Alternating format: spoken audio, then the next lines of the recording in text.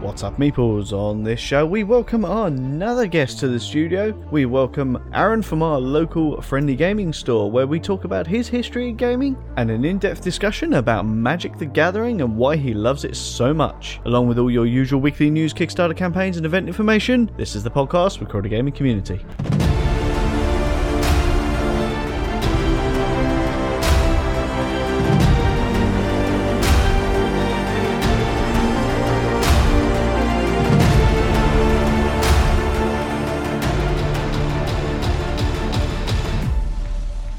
What's up, guys? My name is Jason. And my name's Ian. We are two game club organisers shooting the breeze about tabletop gaming. So pop the kettle on, grab a brew, and let's get on with today's episode. On today's episode, we are delighted to welcome to the show Aaron.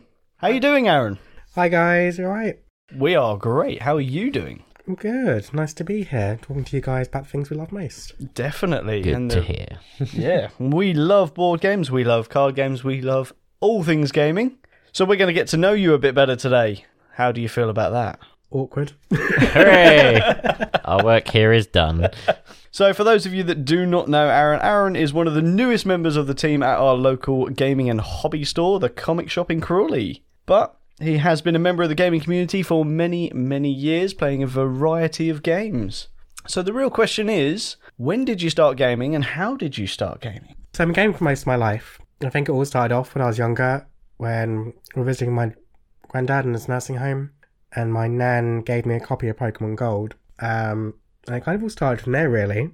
So took it away, played that, started from that, and then sort of be like a birthday or Christmas thing, and then it kind of evolved from that into Yu-Gi-Oh! All the way through school, and then learned about Magic later on, board games, video games on the side. Kind of just developed from there, really. Nice. Pokemon, again, it's another Pokemon. This makes me very happy. I think really the people of our sort of age all started with Pokemon in some way, shape or form, whether it be the trading card or the Game Boy games, the legendary Game Boy games at that. I think in terms of Game Boy games, the first ever game I ever played, not necessarily hooked onto, but it was the original Tetris for Game Boy. And I think that's kind of where the source of it was. And obviously when my nan then got me the Pokemon game, and it's like, yeah, it went from there. The real question is, are you still a fan of Pokemon? No pressure. I like Pokemon. I don't know about the last couple of generations. They've been a bit iffy to me. Like, Pokemon Gold was my favourite, I suppose, because the nostalgia value's there, but then I also really liked Diamond and Pearl, and that was a thing. And then, I don't know, I think after, like, Sun and Moon, it kind of went a bit downhill. Sorry. Yeah, that's fine. I mean, if it makes you feel any better, for me, Pokemon doesn't go past the original 151. And this is why we can't have nice things. I lost interest at Pokemon after they started introducing the second wave, and obviously knowing Ian, he keeps me up to date frequently as to what's new, you know. I mean, surely a company should figure out they've gone too far when their idea for a new Pokemon is a cog. Or an ice cream. Or a set of keys. Or a bag of rubbish. And these aren't even the latest ones.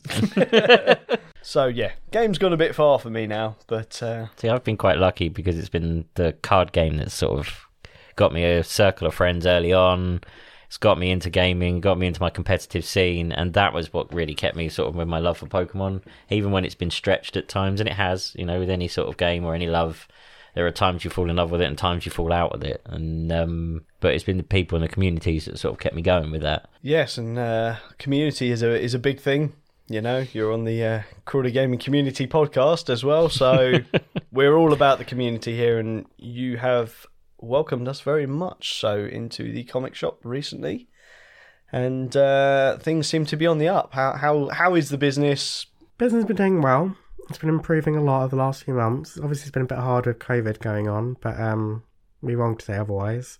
But I think it's just the community that's been pulling through and keeping the whole thing together, which has been nice. Things in the works, a few little bits coming down. Got a fresh new shipment of board games, hopefully coming in the next couple of weeks. Ooh, we like the sound of that. Yep, there's that. Hopefully be getting a few more bits and pieces in, like we'll get Keyforge in as well. Hopefully looking into Digimon, obviously coming out in the new year. And then, of course, stemming away from board games, but still on tabletop, we've got some oldies but goodies coming back in the form of different RPG books. So I've got Vampire Masquerade coming in hopefully soon as well, and a couple others. Very nice. And I know that the store has quite a nice roleplay following. So do you reckon you're going to start seeing a big return of that? I think it's a case of after COVID kind of settled, I suppose is the right word, that a lot more people will start coming in. People are slowly returning to it. Problem is with something like D&D or any other RPG-based game that it's the social aspect, and yes, you can run games online, but it's not the same. You can run anything in Roll20, you can run anything in Fantasy Grounds, but it's not the same as actually sitting around a table rolling dice. I can vouch for that. We've discussed that on podcast before. I'm part of a D&D group, but the atmosphere's lost when you're online. It's still fun, still enjoyable, but it's not the same as being around a table with a group of people. We've always said it, especially when it comes to board games, or even war games for that matter as well. There's just something magical about feeling a physical piece or rolling a set of die and hearing it clatter across the table and knocking over your miniatures in the process. So we talked a little bit about card games earlier. Obviously Magic the Gathering's a big one for you. How did you get about into Magic? So Magic was something I started playing when me and my friend Sarah went down to Brighton and went to Dave's Comics, and I can't remember what sparked off. We bought a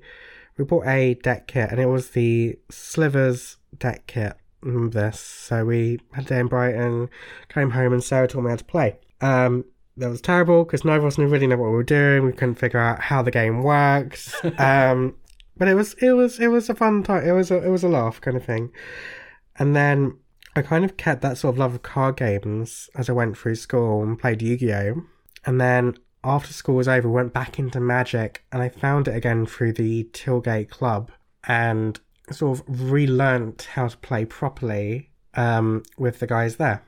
Yep. Yeah, and I can remember my first ever deck when I went down there. It was terrible. I remember the deck list, and I'm haunted every time I go on my cart history because I can see the cards I bought special, thinking, yes, this is going to be it. I'm going to show everyone I'm really good at card games. I had no idea what I was doing. The real question is, did they break it to you nicely, or did they completely destroy you first? It was a little bit of both. It was a little bit of I can really see the synergy here. You've really sort of picked this apart. However, boom, gone in the first round. I think it was Phil Devey I played in one of the first games there, and he was like, oh yeah, it's really good. But actually, no. Good on you for at least, breaking it in gently and lying to start with. Yeah. So obviously you started playing Magic down there. Was that like a weekly club that you attended? And yeah, it was on every Wednesday. So at the time it was run by Mark Lane, Steve Baines, that lot. And it was primarily Magic at the back of the room, and then you had some board gamers at the back, and a few of them playing things like X-Wing and some other war games at the back. Indeed, yeah. That is obviously where I run my club from. We're obviously based on the Monday. Unfortunately, the Wednesday night club did close. We were obviously operating out of the same hall, just on a different night.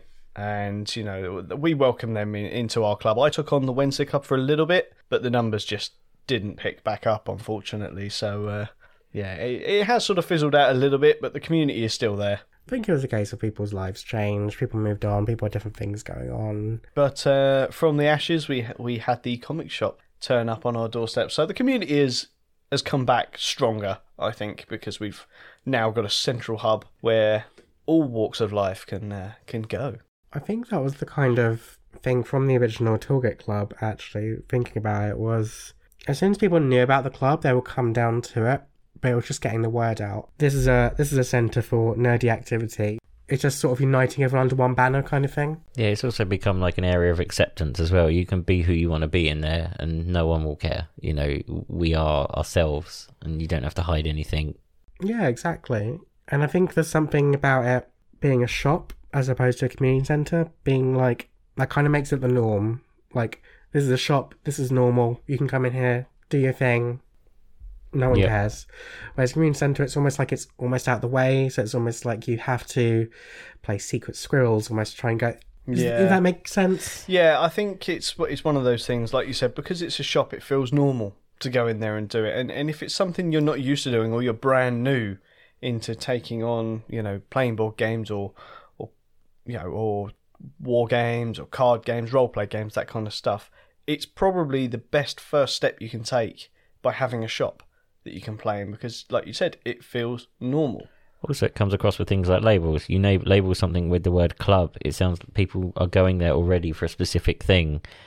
And so everyone assumes everyone in there is experts, and that no one's going to have the time or the patience or anything to teach someone new. And, you've got to get past that nervous barrier of, okay, I don't know what I'm going into. Whereas if you're in a shop and you can see people doing stuff, you can sort of stand from afar and slowly come to see what they're doing and then get involved that way. I've even had discussions in the comic book shop when just talking to people about either like Pokemon or the Digimon card games recently, and you just suddenly get these faces appear next to you, whereas people have overheard your conversation, gone, that sounds really interesting, and sort of really want to find out more. And you just suddenly get like this big group discussion going without even realising it. You just folded the people into your conversation.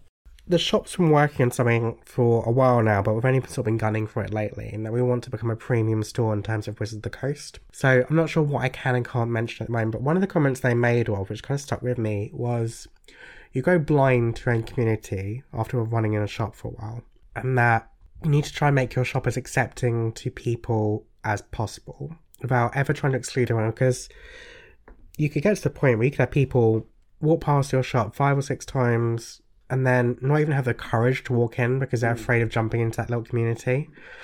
So what I think is quite nice, because obviously got the cafe, and then, like you say, people can go down, have a cup of tea or something. Then, like you said, they overhear a conversation, heads start turning. That's their kind of nice little safety net, their nice little introduction into it. And it's just trying to break down those barriers of what is normal and what's accepting. It's, people have their, weird, nerdy hobbies, and that's fine, But it's been fun with the shop to see things adapt as well. Like, me and Jason have said it several times that we often go down there for the social thing first and the gaming second, even for the group we run. And a good example was the other week when the numbers were a little bit low. We were all just having a social chat, and then we remembered the PlayStation 5 reveal was on. So we all just huddled around and watched that, and like gaming went out the window briefly. But it was just fun, because all of us were sort of on the same wavelength. So even if you're not interested, you could still enjoy what was going on. And it just became like this cool little community thing again, just for a laugh. But none of us even expected that night. None of us had really thought about it. It was just like, what do we want to do? This is on. That sounds like fun. Off we go. I really like how the comic shop has embodied the community spirit in Crawley as well. Obviously, working alongside yourself to allow us to run our board game events there. You've got the Magic groups, which operate out of the store. Your roleplay groups as well. Is literally everyone is welcome in there, and it is perfect. It's the perfect addition to the community. Again, that also good sidelines on to events with the comic book shop. Magic's obviously the big focal point at the moment. How has it been setting that all up and getting that running? With all the different formats that Magic has available. Explain to us what it's been like, both trying to run these events and what the events actually are and the different formats you have to do for Magic. So stressful. Stressful, definitely stressful. So in terms of Magic events, format, sets, that kind of thing, main events that happen in the shop are sealed and limited events. So whenever a set is released, we'll generally do a pre-release party. So we'll get some packs in, sealed product, we'll sit everyone down, give everyone a pack, and they have to make a deck out of that pack. And then they play a few people off in rounds, and then there's a winner to declare at the end, and we dish out some prizes. That's all fun. We also do things like drafts as well. Same kind of concept, where everyone takes a pack, pick a card they like, pass it around. And these aren't too dissimilar from other card games. Every other card game I'm aware of has something similar or a very close variant of them. And then what hasn't been so successful are things like constructed nights, where people will pick up their own deck, bring it into the shop and play. General kind of consensus at the moment is people prefer the sealed events as opposed to constructed. Adding that competitive aspect, which usually comes to constructed decks, puts people off. And when someone wants to play Magic, generally it's for fun, which I think is why people like the sealed aspect of it. Puts everyone a even playing ground. There's no worry about who has the most money to buy the most expensive cards, that kind of thing. It's literally based on skill, what you're opening, having fun at the same time. Yes. I think that's definitely something that put me off of trading card games. I mean, the last trading card game I played was Star Wars Destiny, and I was heavily into that. You know, I had 2 copies of every card, which was generally the maximum you would have in those decks. So I could play the, you know, quote-unquote net decks, but I never found that fun, you know. But unfortunately, the problem I had was I was one of those people that was put off of playing because people would turn up and they'd have nothing but like world championship winning decks. It's like, well, I'm here to have fun, and if you're going to obliterate me in a matter of turns, or even if I am doing the same as you, I don't find it fun if I completely destroy you that quickly. See, we've had this with the Pokemon group that we have, and a lot of the older players, like me and that, actually come with like 3 different decks. We'll have a tournament deck, so us tournament players can practice against each other, get ready for the next incoming event. We'll have like a mid-range deck for all the different age groups starting to get into the game, or anyone new, you know, so that they can have something reasonable to play against, but not just going to get wiped the floor with. And then we'll have entry-level stuff or theme decks and things that we can just teach people the basics with, you know, and everyone's on a level playing field.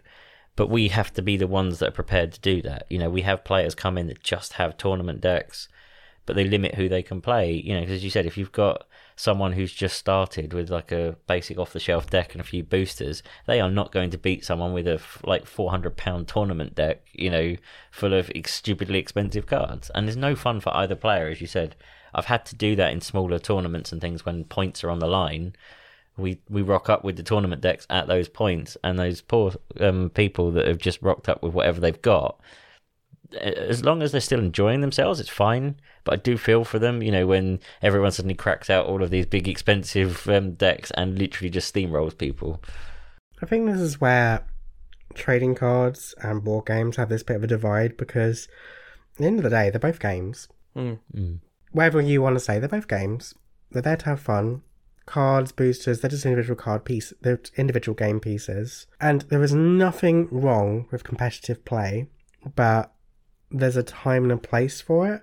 Like, if I'm going to go to a tournament, yes, I'm going to be as competitive as I can. I'm going to win. That is my goal. Yeah, exactly. If I'm going to rock up to a little event at a shop, you know, yeah, it's nice to win, don't get me wrong, but equally, the goal is to have fun. Yep. You know, I'm going to bring this game out to have fun. One of the very interesting things about Magic, I think, sometimes gets forgotten about, and if you're playing for fun, it's like you can have a tier 1 competitive deck. That doesn't mean you're going to win, and that's either because your opponent can still outsmart you, they can still play something different, and also it's about the way you play as well. It's not always about, I have this very expensive card, my very expensive deck of very expensive cards.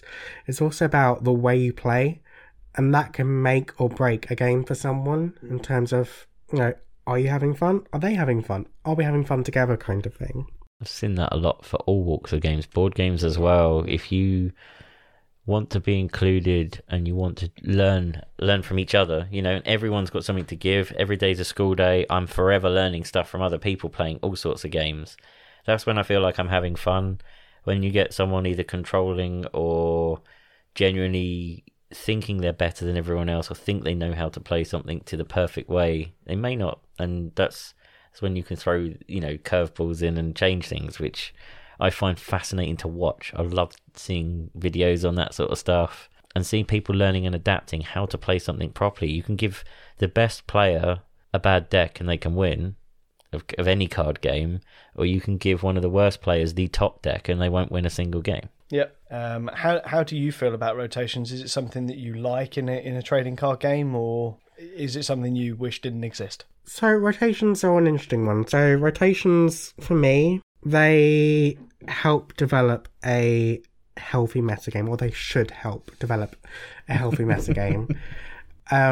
So for Magic, it's the last year and a bit's worth of cards which form the standard rotation. So if you want to play the standard format in Magic, it's the last year and a bit's worth of cards. Do I like them? Yeah, it's a bit of an odd question. Like, they keep the game going, keep the game moving fresh. What I like about rotations is the introduction of new sets, which means that generally each new set brings something new and exciting, either a new theme or a new a new story block, something different to the game. So we had, for example, Throne of Eldraine, which came out last November, I believe it was, top of my head. That was based around Grimm's Fairy Tales and Arthurian legend, which is something that's never been done before in Magic. And that was great. It was something completely different, something unusual. And then a few months later, you had Theros Beyond Death, which was Greek myth.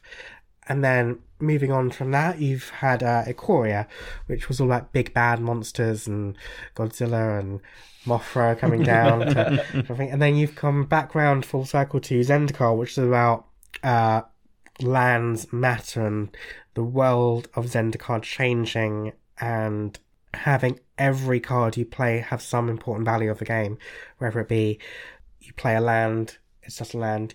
Actually, that land sometimes isn't land. Sometimes it's actually a spell you can use later on in the game for something else. It's all about sort of that flexibility and diversity, which kind of keeps things moving, which isn't great.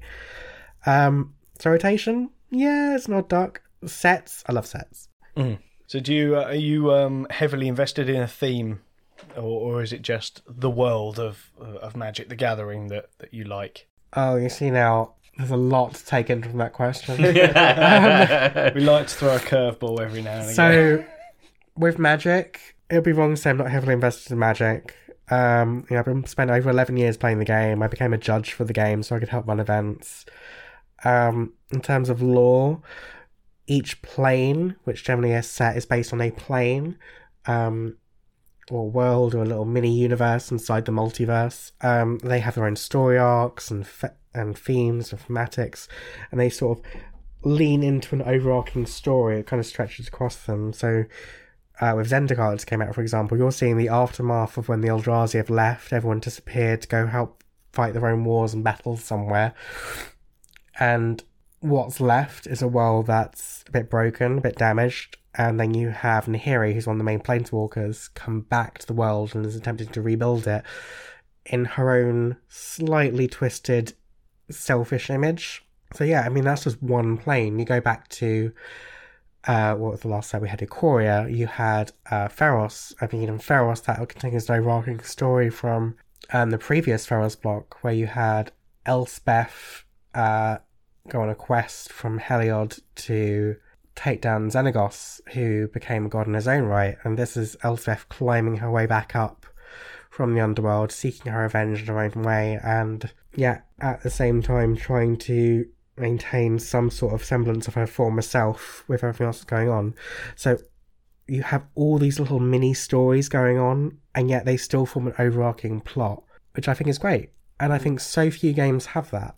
In fact, I can't think of many games that can do that. No, I can't think of any card games at the moment that have done anything like that. And again, I'm no expert with Magic, but I love seeing the little, because they have certain arts and stuff that help build those stories, as well as all the books and the other stuff that goes alongside it. Literally like what you just said, one of the cards is Elspeth Conquers Death, to help with that part of that story arc, and I love seeing little snippets of things like that, and then going back to learn why they're in the sets, and piecing together the story from that, as well as knowing that if you really want to dive into it, there's books and a whole other range of media to follow. Well, they do regular story updates on the website, on the Daily Wizards blog.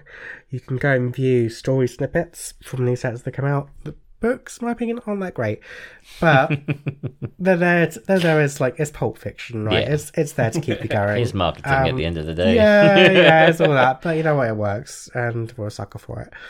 Gotta love the machine. Just constantly churning out content for us. Good old Hasbro. Oh yes, gotta love Hasbro. So of all the different sets that you've played over your 11 years of playing Magic the Gathering, if you had to pick one set, what would it be? Onslaught. That was pretty quick. Onslaught, it's that simple. It was one of my most favourite sets. It was before I even started playing that set came out, but Onslaught has some of the most fun mechanics at all the Magic sets I can think of. Taking away theming, stories, getting down to core gameplay, Onslaught is the most fun, I feel. And the cards in that set still scale over, even across the power creep of today's cards, in terms of playability and usability. Things like staple cards like Insurrection in Magic, which is you gain control of all of your opponent's creatures for a turn, and then you can do what you like with them. Yeah. Usually end the game in one fell swoop. Or you've got some stable cards in there for things like, for Sliver decks, you have things like Mana Echoes come back out.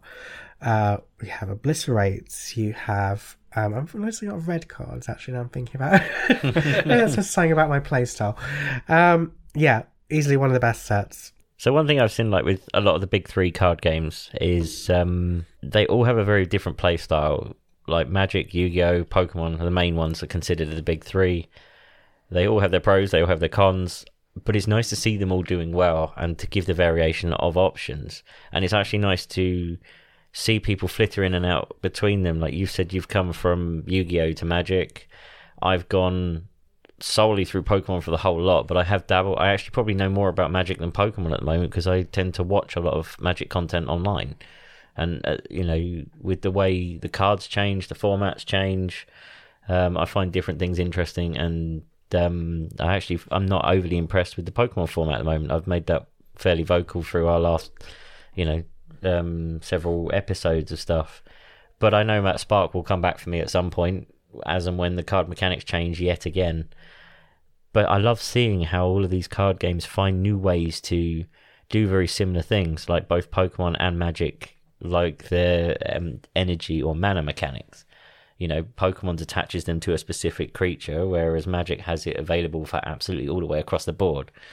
So what do you sort of think about those sort of mechanic ideas, and what do you think of like the big three card games? So I've played all three games to varying degrees.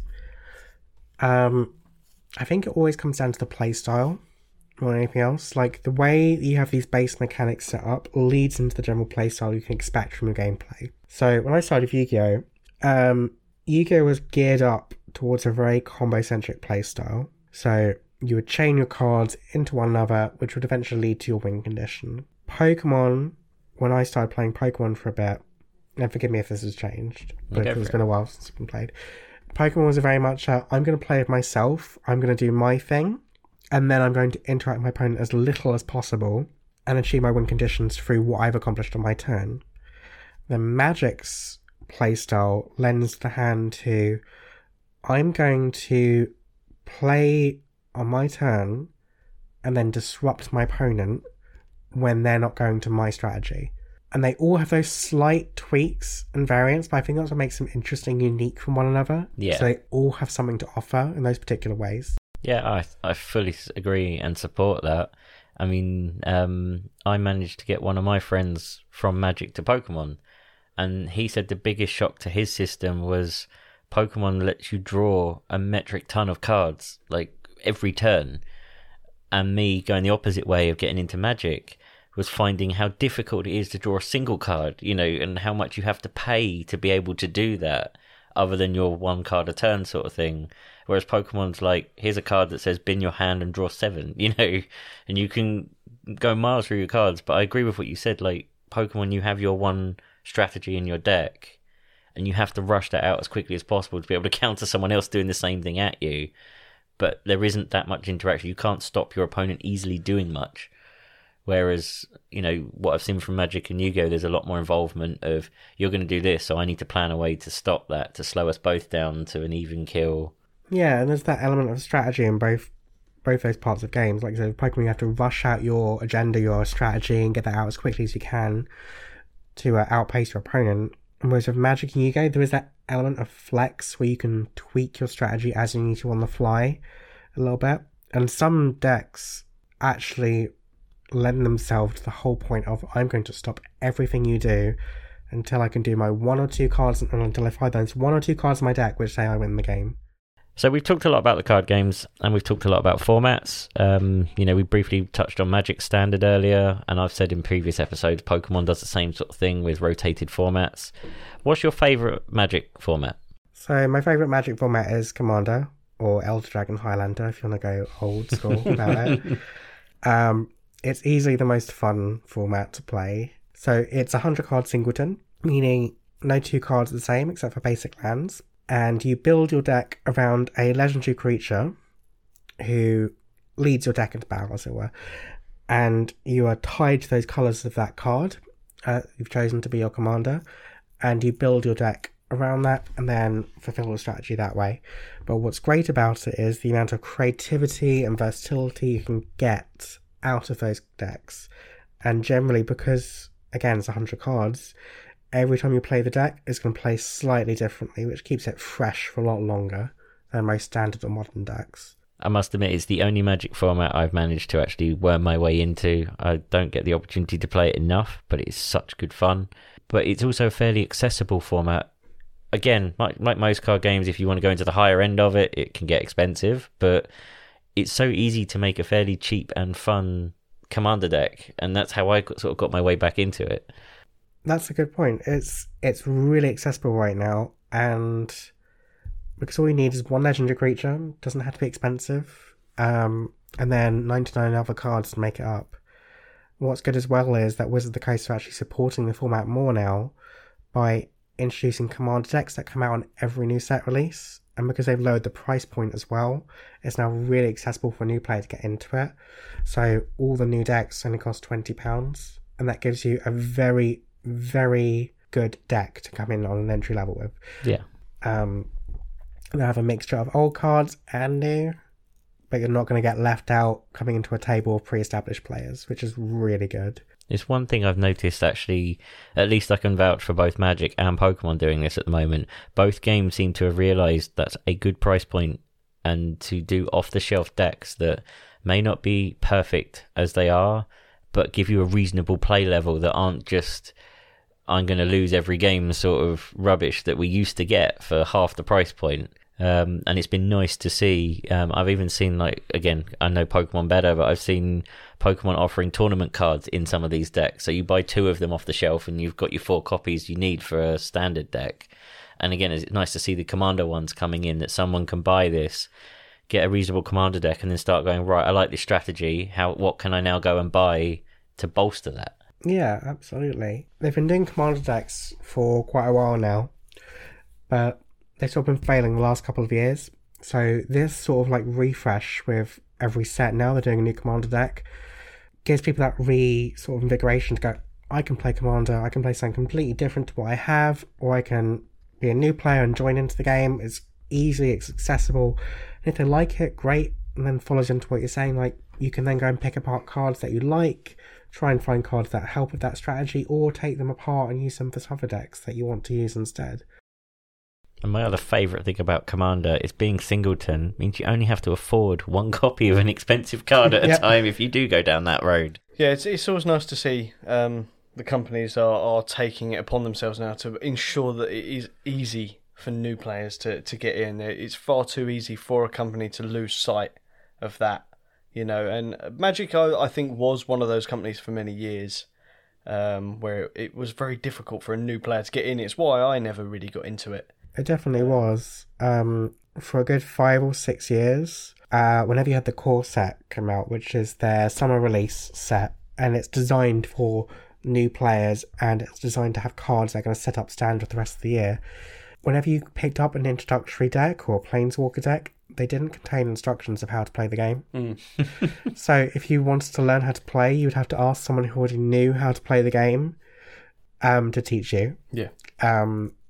It's been rectified a little bit now, since you now have things like Magic Arena that's come out, and they've started introducing, they've actually started including instructions in their decks again, as of last few months it was.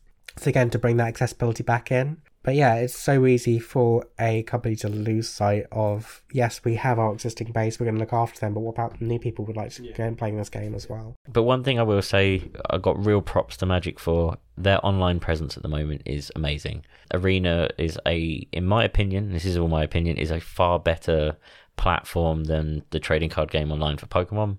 It's far easier to get into with the wild cards and that, to try and craft stuff. There's no trading involved. Whereas Pokemon has a digital pack with every real life pack, which, while is fun, can be a nightmare when trying to get these expensive cards. There's no draft formats on the Pokemon one, which is a big part of, as you said, enjoyment for Magic anyway, but a big part of Magic Online. And one thing really interesting with the latest set for Magic is it's the first set designed with Arena in mind. So they were asking people what were some of the drawbacks to stopping them playing the game properly, being like mana screws and mana floods.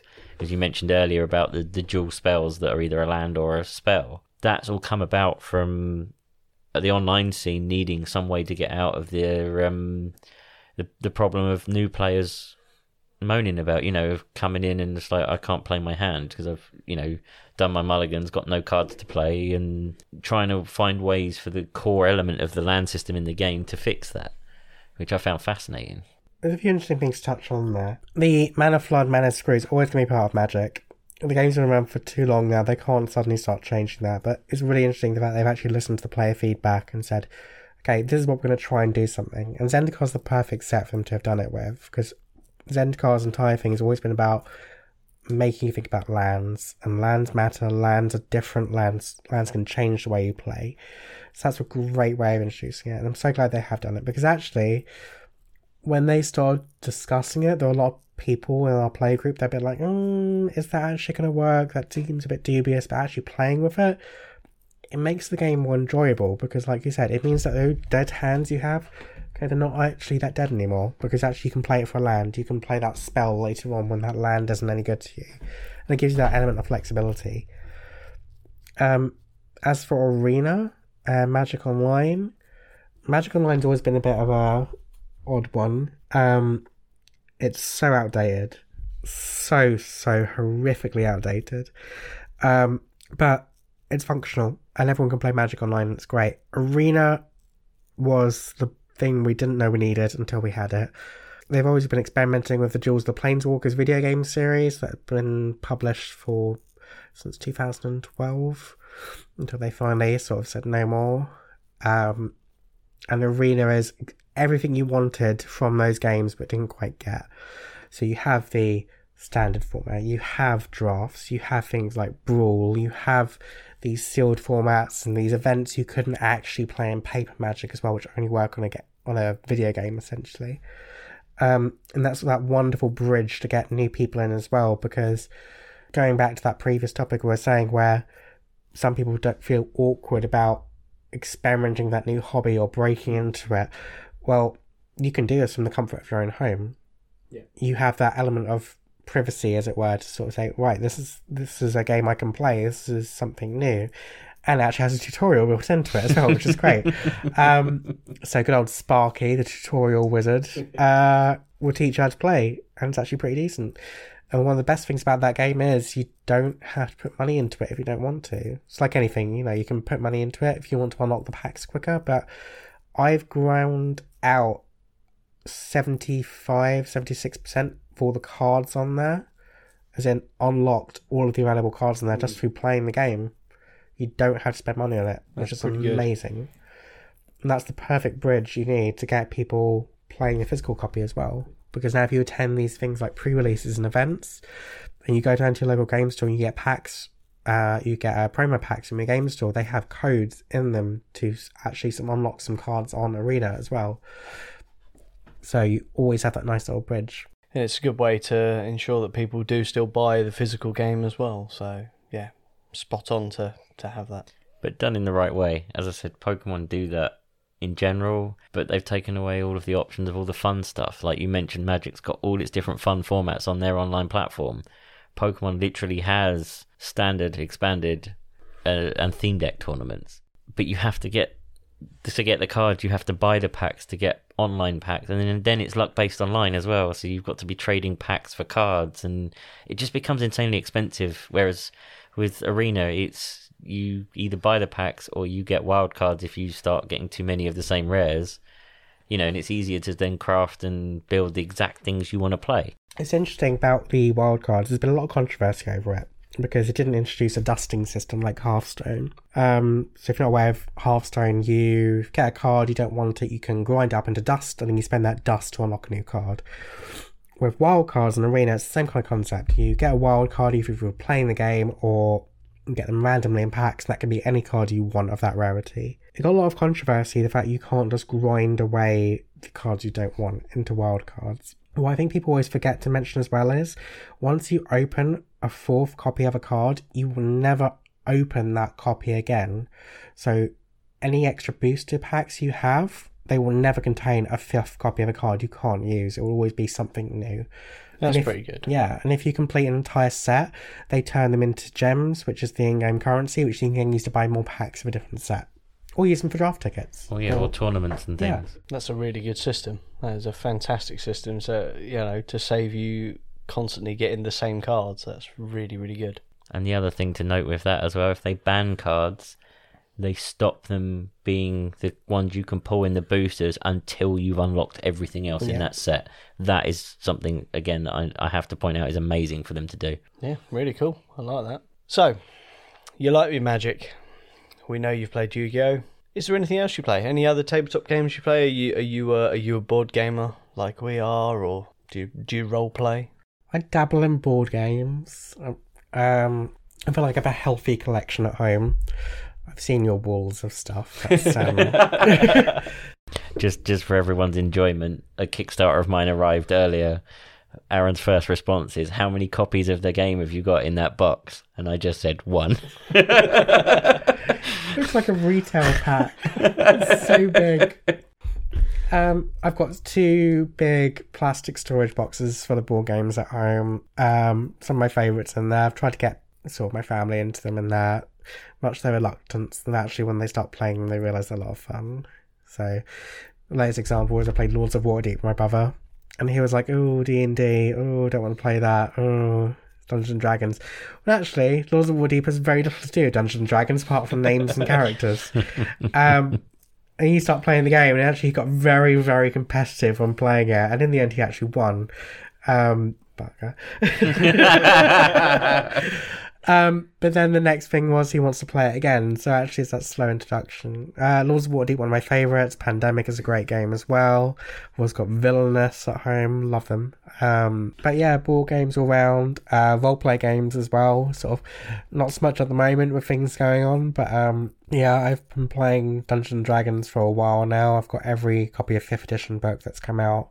Love it, absolutely love it. I love the idea of I tend to be in that forever sort of DM forever mode, like always the DM, never the player. One of our groups found a clever way to get around that, is we all did a little one-shot. So we had our main campaign with our main DM, but the DM then said, right, for a couple of weeks, we're going to do like a one-evening one-shot. Every single player has to DM one of them. Oh, that's a great idea. So here's a question for you. Is there anything on the horizon that you are looking forward to, be it board game, computer game? I know you've recently got into pimping up your PC. Yeah, I'm very guilty of that. And I saw the credit card bill this morning. Yeah, I'm looking forward to Cyberpunk when it comes out. I went on the the Can You Run It website to sort of double check before it came out, make sure everything was all spick and span. Then I realised my processor was far too old, so it's like, okay, start doing the research. Motherboard's got to go as well. Cool. Well, if I'm already halfway there, why not upgrade the whole rig? Yeah, definitely looking forward to Cyberpunk when that comes out in November. I'm very excited for that. And then, of course, you've got Assassin's Creed Valhalla shortly behind it as well. Yeah, 2 really good games looking forward to. No, I think that's pretty much it. They can occupy most of my winter and Christmas. That's going to be me. I'll be tied to my computer. I think, by the time this comes out, our new favourite game will be out, which is Star Wars Squadrons, and we've already realised that we are going to be playing a crazy amount of that game. Yep, Friday is already written off after college for me for that indeed, one. Yeah, we've arranged a whole afternoon, evening of playing that, so... Is it likely to be a game you're likely to get? I'll look into it. Nothing on the horizon, I'm not going to lie.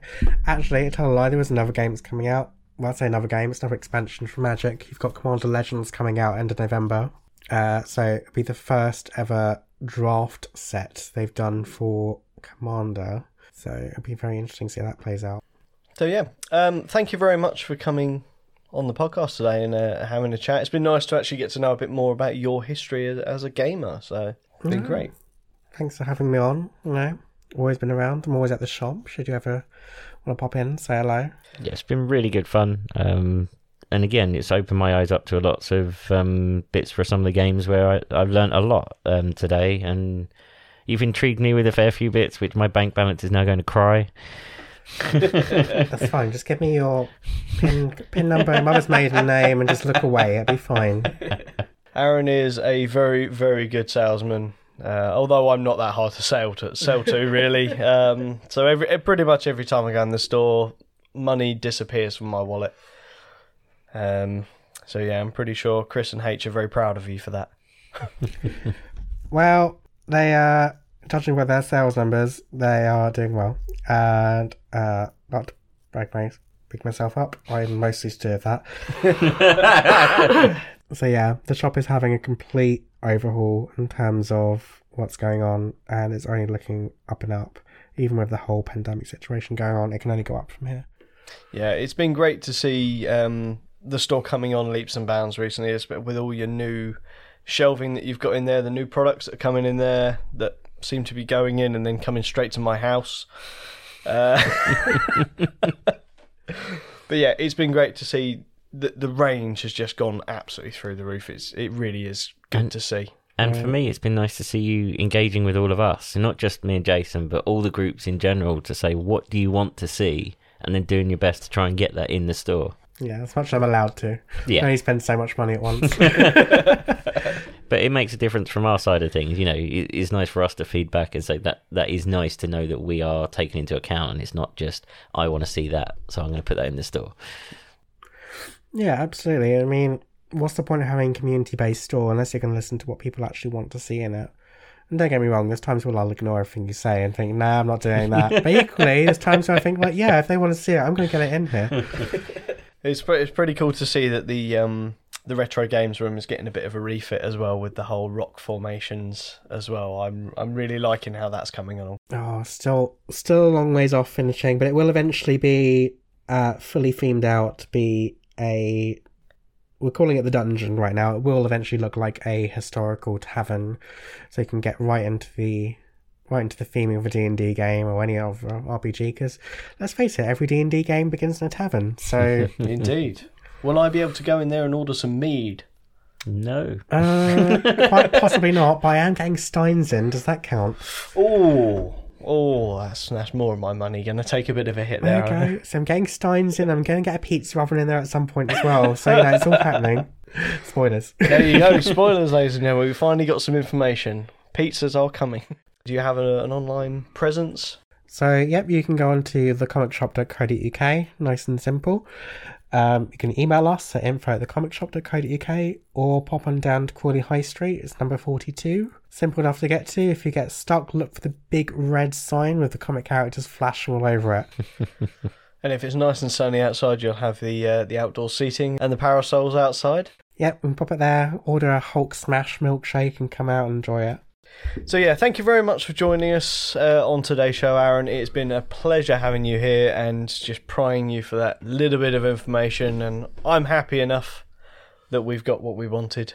Yeah, it was great chatting to you too, especially outside the shop. It's nice to just sit down and chat. Definitely, and I think we're going to drag you down here again for some games, some proper games, away from the microphones, away from... everything else, we'll get some games going. I might even let you teach me Magic. How about that? There you go, it'll be fine. Like I said, £20 decks, nice and easy. Start with Commander. Commander is the best way to start. So we're going to close this section down, guys. We're going to hand over now to our newsman, who is in his brand new Woodland Lodge rather than the shed. So to go with his lodge, we introduced a pet to him. Over to you, Paul, and your rubber ducky. Rubber ducky, you're the one. You make bath time lots of fun. Rubber ducky, I'm awfully fond of you. Do-do-do-be-do. What's that? Oh, the recording light's on. Oh, we've only just got in the bath. Yeah, I know, it's not really a bath. They've just given us a washed out wheelie bin and fed a hose through the window. You can't say that. At least they gave us a kettle of hot water to go in it. Anyway, we got to read the news. Stop splashing water over the script. Anyway, Renegade Game Studios is back in the limelight this week after recently announcing multiple new categories and properties for gaming as an extension to their existing partnership with Hasbro Incorporated. This will extend the partnership between the two firms to include games with the G.I. Joe, Transformers and My Little Pony brands joining Renegade's already successful Power Rangers titles, so we can look forward to new role-playing and deck-building games which will be hitting shelves in 2021.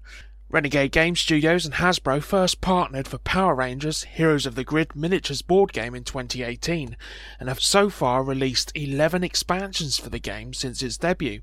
First up will be the 5th edition compatible Power Rangers role-playing game and the upcoming Power Rangers deck building game, which will be available to demo virtually at RenegadeCon this weekend. That's October the 9th to the 11th, and Renegade's Morphin Meet virtual event beginning on October the 23rd, with an aim to hit gaming shelves sometime in Q2 2021. Fans will also be able to enjoy entirely new websites that Renegade will be launching this fall to support the communities for its lineup of Hasbro games. These will include organised play, achievements, both in-store and at-home events being added to its current programs, such as the current Power Rangers free monthly scenarios and the Morphin Mondays Twitch programs. Scott Gator, president and publisher at Renegade Game Studios, commented, "Hasbro has brought so much joy to fans through these worlds filled with rich narratives and iconic characters. We are excited to expand our relationship with Hasbro to help bring these stories to hobby tabletops in a new way." Casey Collins, Senior Vice President and General Manager at Global Consumer Products at Hasbro, added, "We're thrilled to expand our relationship with Renegade Game Studios to include more fan-favourite brands from our portfolio. The tabletop and role-playing games Renegade Game Studios innovated for the Power Rangers franchise has proved to authentically connect with both gamers and the Ranger Nation, and we are confident that G.I. Joe, Transformers and My Little Pony fans will love the exciting games coming soon." An advert in recent publications, namely the Mattel Supplemental Magazine and Toy World Magazine, shine a little more light on the upcoming Masters of the Universe Field of Eternia board game. In the advert, firstly, is reference and new subheading for the new He-Man series heading for Netflix entitled Masters of the Universe Revelation. Additional images have also shown up online, sneaking a peek at the artwork being used for the new animation. Game-wise, the advert boasts a November 2020 launch on Kickstarter in Europe for Fields of Eternia. Suck on that, HeroQuest. We get to bask in fabulous 80s nostalgia and journey through the mythical land of Eternia, taking command of iconic heroes and villains. You'll get to play as your favourite characters: He-Man, Skeletor, She-Ra, Hordak, Evil Lyn, Man-at-Arms, Beastman, Teela, amongst many more. Players will have to traverse the many mountains, forests and swamplands of Eternia as they undertake quests to power up the chosen characters, encountering familiar foes and monsters along the way. You'll also get to tame wild beasts in order to ride them across the plains and into battle. Complete missions to take control of key locations throughout the land to increase your power. Each miniature in a striking power pose is crafted in stunning 32mm detail and comes with an immersive scenic base, all using state-of-the-art plastic injection moulding processes. The models will be fully plastic, no PVC here. You can also level up your gaming experience with a custom dice and the all-powerful Castle Grayskull Dice Tower. Fans of Wingspan can rejoice. Yeah, I know you are, in the fact that the latest Oceania expansion has been given a release window. Yep, our feathered friends from Australasia, Melanesia, Micronesia and Polynesia will be joining the flock at some point in November. The Oceania expansion was announced earlier this year when publisher Stonemaier Games decided to reveal the game early to run in tandem with a charity campaign to raise money for WIRES, an organisation dedicated to wildlife rescue, to combat a recent bout of wildfires that had spread across the Australian countryside. Since then, details of the expansion have emerged, including the fact that players will have brand new player boards. These new mats will be required if players want to experience Wingspan with the Oceania bird cards, as the different habitats have different bonuses from the player boards set in the core game. Some of these new bonuses offer players a choice as to what they wish to pay to use that habitat. For example, players can lay an egg in the grasslands by paying either a card or a food token from their pool, whilst other bonuses bonuses give players the chance to gain their bonus before they receive the primary benefit from the player board action. For instance, there are actions in the forest that enable players to reset the bird feeder before they take any food dose. As players fill each habitat with new birds, they'll be able to gain better bonuses from performing actions there, including the option to refresh the bird tray in the wetlands habitat. All of this means that the new player boards will feature more icons than the originals, providing a more complicated experience. The first expansion, released for the game, was last year's European expansion, which added a new set of bird cards based on, funnily enough, European bird life.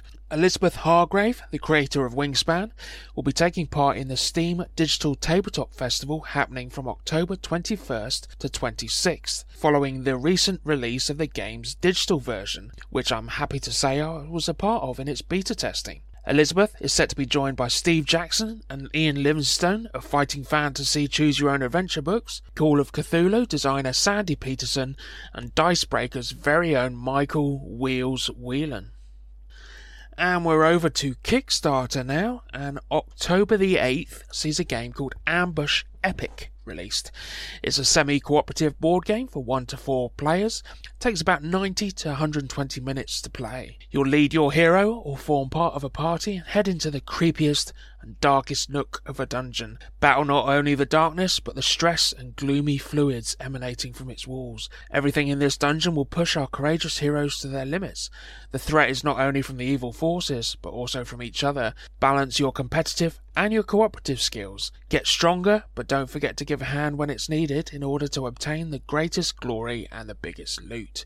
Will the villagers write ballads about your feats? Only the best strategy will reap the most glory.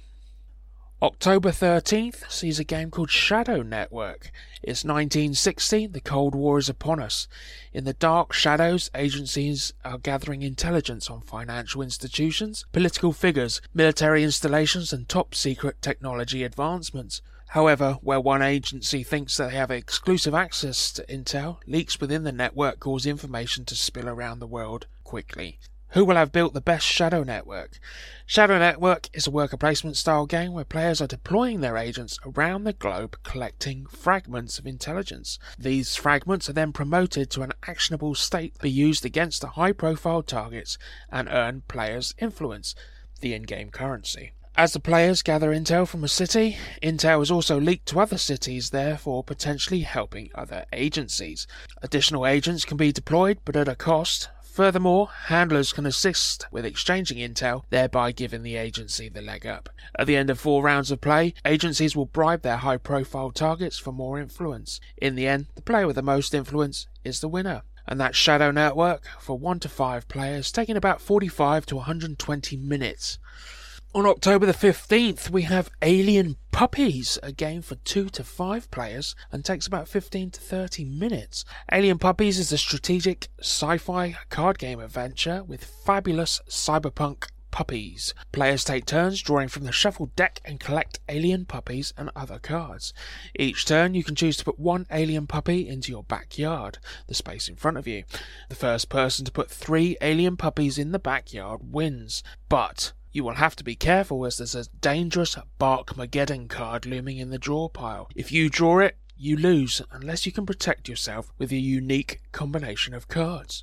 Alien Puppies Adventure features a unique set of characters with mind-bending powers that will have to be activated by players to become the ultimate champions of the puppy universe. And we're rolling into gaming events now, and the weekly groups are still running in Crawley and Lewes. Wednesdays is our very own Crawley Gaming Club and Pound Hill Gamers with gaming at the Comic Shop, 42 High Street, Crawley, RH10 1BW. £3 a head with refreshments available on site. Thursdays is Trinity Gaming Cafe and Lewes Board Games Club between 7:30 and 11:30 at Trinity Church, Arbinger Place, Lewes, BN7 2QA. Again, £3 a head with refreshments available on site. Mid Sussex Peoples are all set for Saturday the 17th of October down in Burgess Hill for a whole day of gaming running from 9:45 until 6 p.m. at Cypress Hall, Cypress Road, Burgess Hill, RH15 8DX. Entry is £5 per person with tea, coffee and biscuits included. I've also just had another batch of face shields just come in and they'll be available to purchase at £2.50 each. Unfortunately, Abby had to cancel the Surrey Board Gaming Group in Reigate this Sunday just gone, but is looking at a smaller premises to host her event in December and would like to know who's interested and those who are to send her a message on the group's Facebook page. Hopefully it's one eye.